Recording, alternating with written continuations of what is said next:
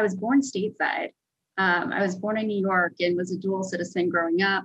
My mom is Palauan. My dad is from Charlotte, North Carolina.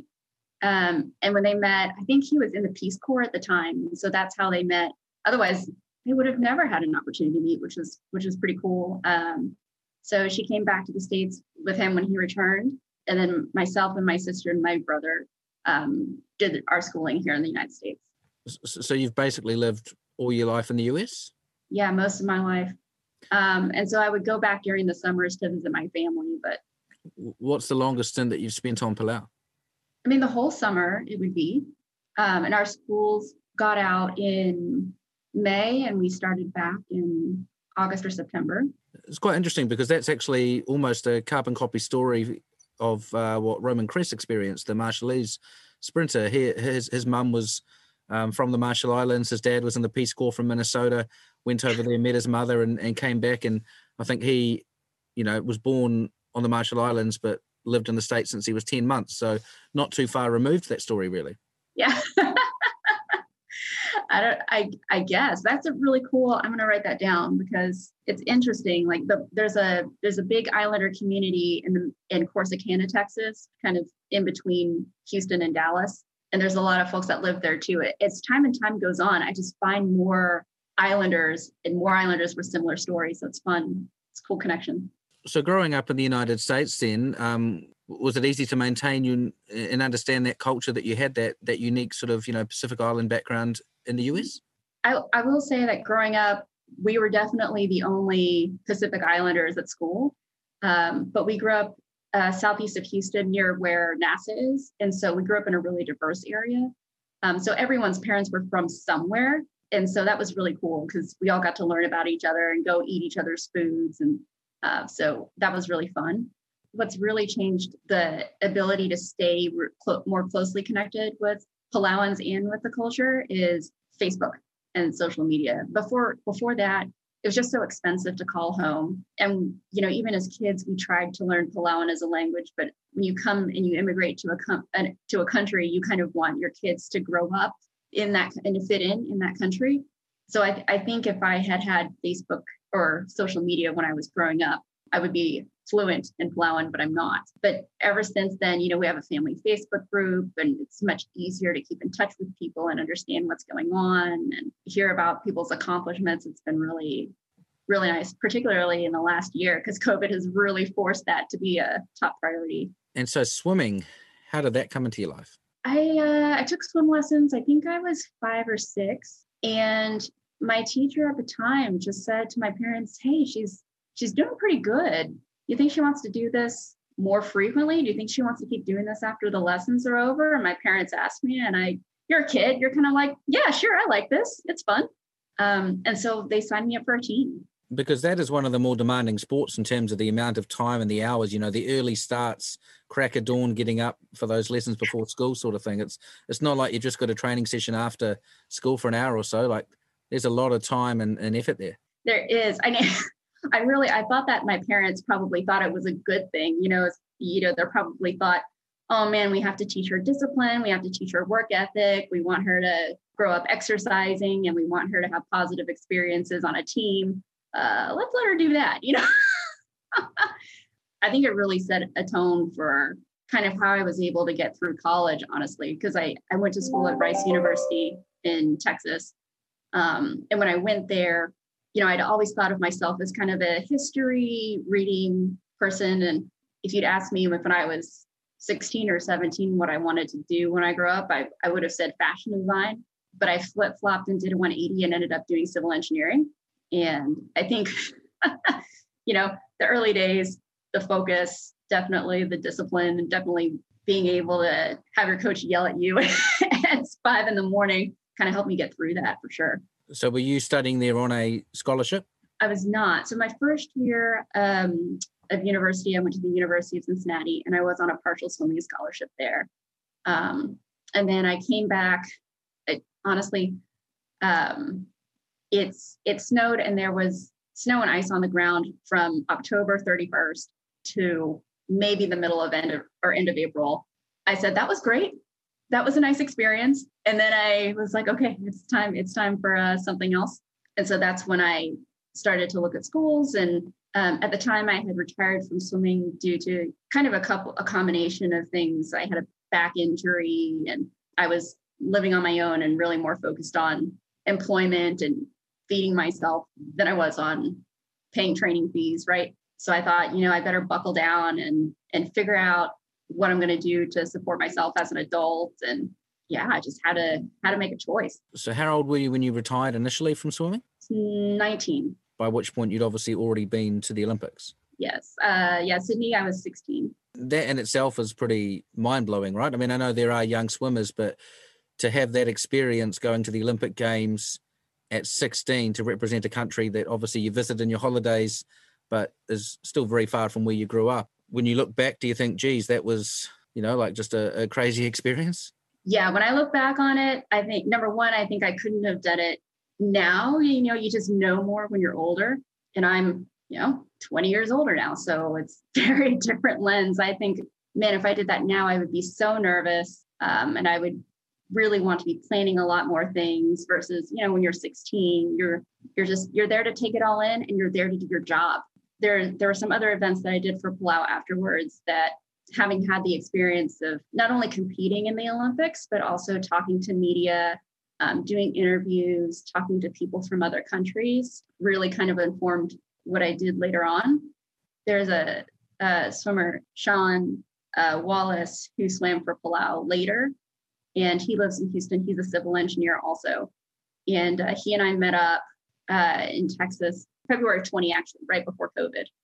And we had this whole conversation of, when you're young like that and you don't necessarily know how to manage yourself, but you also have to be kind of a diplomat for this country. You also kind of are a representative of this country. And so it's interesting as a teenager to try to be really adult and put together, even though you're just kind of a kid and you're trying to figure it out and you don't know the answers.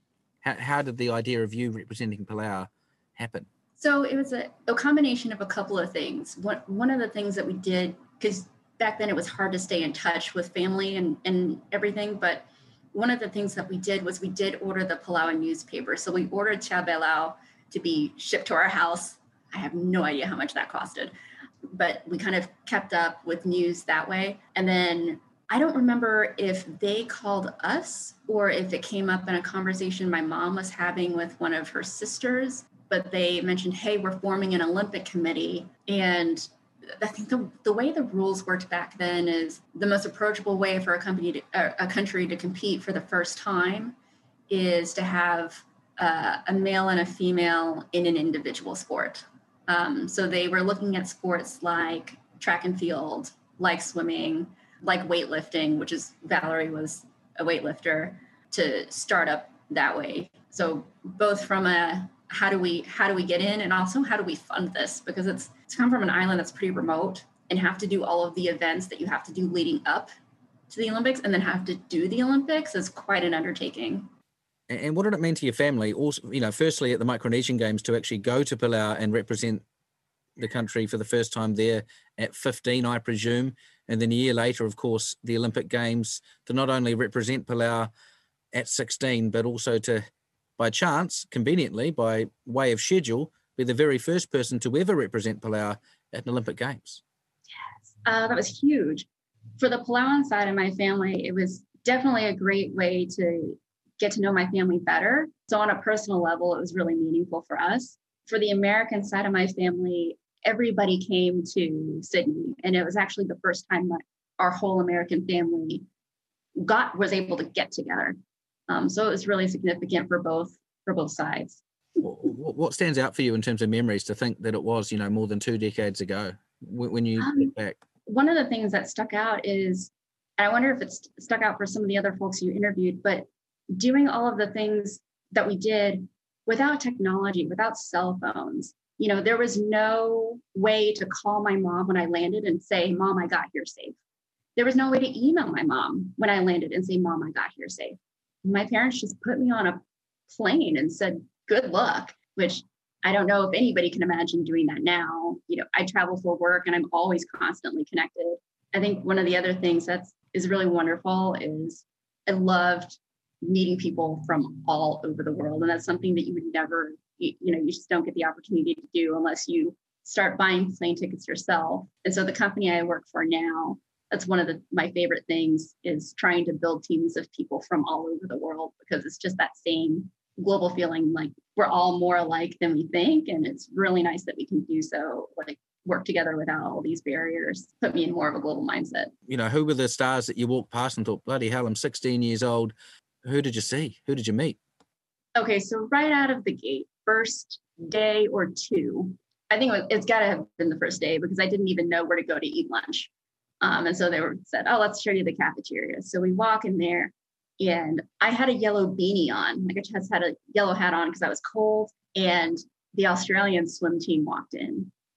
And I was just, there's Grant Hackett, there's Ian Thorpe, there's Michael Klim, there's like, all those people that you hear about, you just, they're in magazines, they're, not real almost. And there they were. So, you're 16, play it cool, eat your dinner, don't drop your fork. And one of them comes by and says, cool hat. And I about melted into the floor. I didn't even look to see who it was. I just stuck my head like, thank you, and just died. Have you kept in touch with the other 4 Palau athletes? Do you ever hear from them, or do you know where they're at these days? Yeah, Peoria and I keep in touch pretty closely. We message each other back and forth on Facebook. Out of the original 5 of us athletes, 2 of us have passed away, so there's only 3 of us still living. So that's myself and Peoria, and then Christopher. They're the 2 track and field runners. But Ann Lloyd, who was our male swimmer, and Valerie, who was our weightlifter, have both passed. Within 5 to 8 years after the games in Sydney, I think they were both. Yeah, I think they were accidental as well. So, just really unfortunate. Yeah, and I suppose it does just kind of bring home that, that Sydney Games for you as a 16-year-old, for the 5 of you representing Palau for the first time at an Olympic Games, it really was this, incredible moment in time that, obviously tragic that a couple of them are no longer with us today, but, you all had that unique experience. Nobody had represented Palau at those games before. So crazy that it's 21 years already since then, but, those memories in that time still exist. It is. And it's great to still go back and visit them. And what's been really great is watching people, grow up, and they've had kids, and watching their kids grow up. And Peoria's daughter is named Sydney after the games, and I think she runs as well. So it's just been really great to see that cross-generational kind of thing happen. One of the things that's really cool now is when you retire from the sport, it's kind of a fork in the road in your life. Like, you either have to completely move on, or you see people that have stayed on as coaches and whatnot long-term. But so Peoria kind of has done the coach path, and then I've done, obviously I'm in a different path, but being able to now be connected with some of the athletes from later games. I think I might've mentioned Sean and I had gotten together because he was up in Dallas for a Masters meet. And so he and I met up and kind of talked about what it was like to swim for Palau in 2000, and also in 08 and 12, and what you would tell younger swimmers that no one told you, or what you would tell younger swimmers that you wish you knew. It's really nice to be able to pass some of those things on. So that would have been quite obviously with your age as well, but then coming into an environment where, you're, for all intents and purposes, born and raised in the States, and you're coming in to represent Palau. Were you welcomed by the other 4? Oh, it was so much fun. The other thing is I was the youngest on the team. So, so they gave me a lot of grace, but it was, for me, the young kid hanging out with the older cool kids, because I think everybody was college age. So I was this high school kid hanging out with college kids. So it was really cool. And how did you feel about the actual competition? Because obviously that's what you're there for. 16 years old, the bright lights of Sydney 2000. Were you happy with your race? I remember being happy that I did it. Sydney was the first year that they allowed the full body suits for competition. But the catch was those suits were only allowed as long as they were made available for everyone. So Speedo came in and just had boxes and boxes and boxes of swimsuits and said, hey, everybody, take, 15. So everybody got to go in, and that was the first time I ever wore one of those shark skin suits. And I thought, well, if you're going to do it anytime, you might as well do it now. And so everything leading up to that, like trying to put that swimsuit on, which it really did take 5 to 10 minutes. It's not an exaggeration. To waiting in the ready room. The competitions that I had, there wasn't a ready room. You just kind of showed up on time. So to be in a structured holding place for your nerves to go up was a very different experience. But it was really cool seeing the other athletes in the waiting room. And, some folks were nervous. Some folks were just kind of focused in the zone, to walking out and hearing the crowd and knowing your family is in the crowd. And then you start, and then you hit the water, and you're just there to do what you came there to do. The whole experience was really surreal when I think about it, looking back. Even the turn and like the last 25 meters and trying to touch the wall and looking up to see what my time was and figuring out how to get out of the water, because it also wasn't what I was used to. You used to just climb straight up out of your lane. And then I realized about part of the way up the wall that I was not supposed to climb up, and that then I was worried about getting disqualified. So I got back down in the water and swam over to the side. Yeah, the whole experience was really neat. You mentioned that obviously you eventually retired a few years later. You competed, after Sydney, you competed in, a couple of World Swimming Champs, Pacific Games in Fiji. Was that just a case of, life goes on, you've got a job, career life to move on with, or did you ever ponder the possibility of Athens? Was that ever something that was in the mix? Oh, absolutely. I was not ready to retire when I did. And I was really brokenhearted about it for years. I couldn't watch Athens. I could barely watch Beijing. And I watched London. That was the first Olympics that I was really able to watch. And, because I didn't want to retire when I did, but I was injured. I had life needs. And so it was a little bit out of my control, but, everything turned out the way it should have. And because of that, I've been able to build a life. But it was quite a while before I was able to let go of wondering like, oh, how would it have been if I was able to keep going? And here we are, 2021, with possibly the most unique or bizarre Olympic Games that could ever exist upon us very shortly in Tokyo. What's it like now as an ex-Olympian or an Olympian, watching on just now as a fan like the rest of us? When you watch it, do you still think of it from that athlete mindset now? Can you just, sit on the couch, or what's it like? I don't know if I'm still sitting on the couch when I'm watching. Like I'm, up and down, and you can still feel what it feels like in your gut, and you're still like breathing along. Yeah, no, it doesn't. There's no kicking back with a beer watching the Olympics. And you're in Washington, D.C. now. You've got a job that takes you all around traveling. Do you still make it to a pool occasionally? Do you have any involvement with swimming anymore? Well, I don't now. My nephew swims. My nephew and my niece. My sister's got 3 kids, and I'm watching other people's kids learn how to swim. Old teammates are telling me, hey, I'm telling my son or daughter to swim fast like my friend Nicole used to. That's really cool. But I don't get to a pool. I did do triathlons for a little while, so I was swimming a bit, but no. I still have my own swimsuits, but I don't know that I would fit into them either.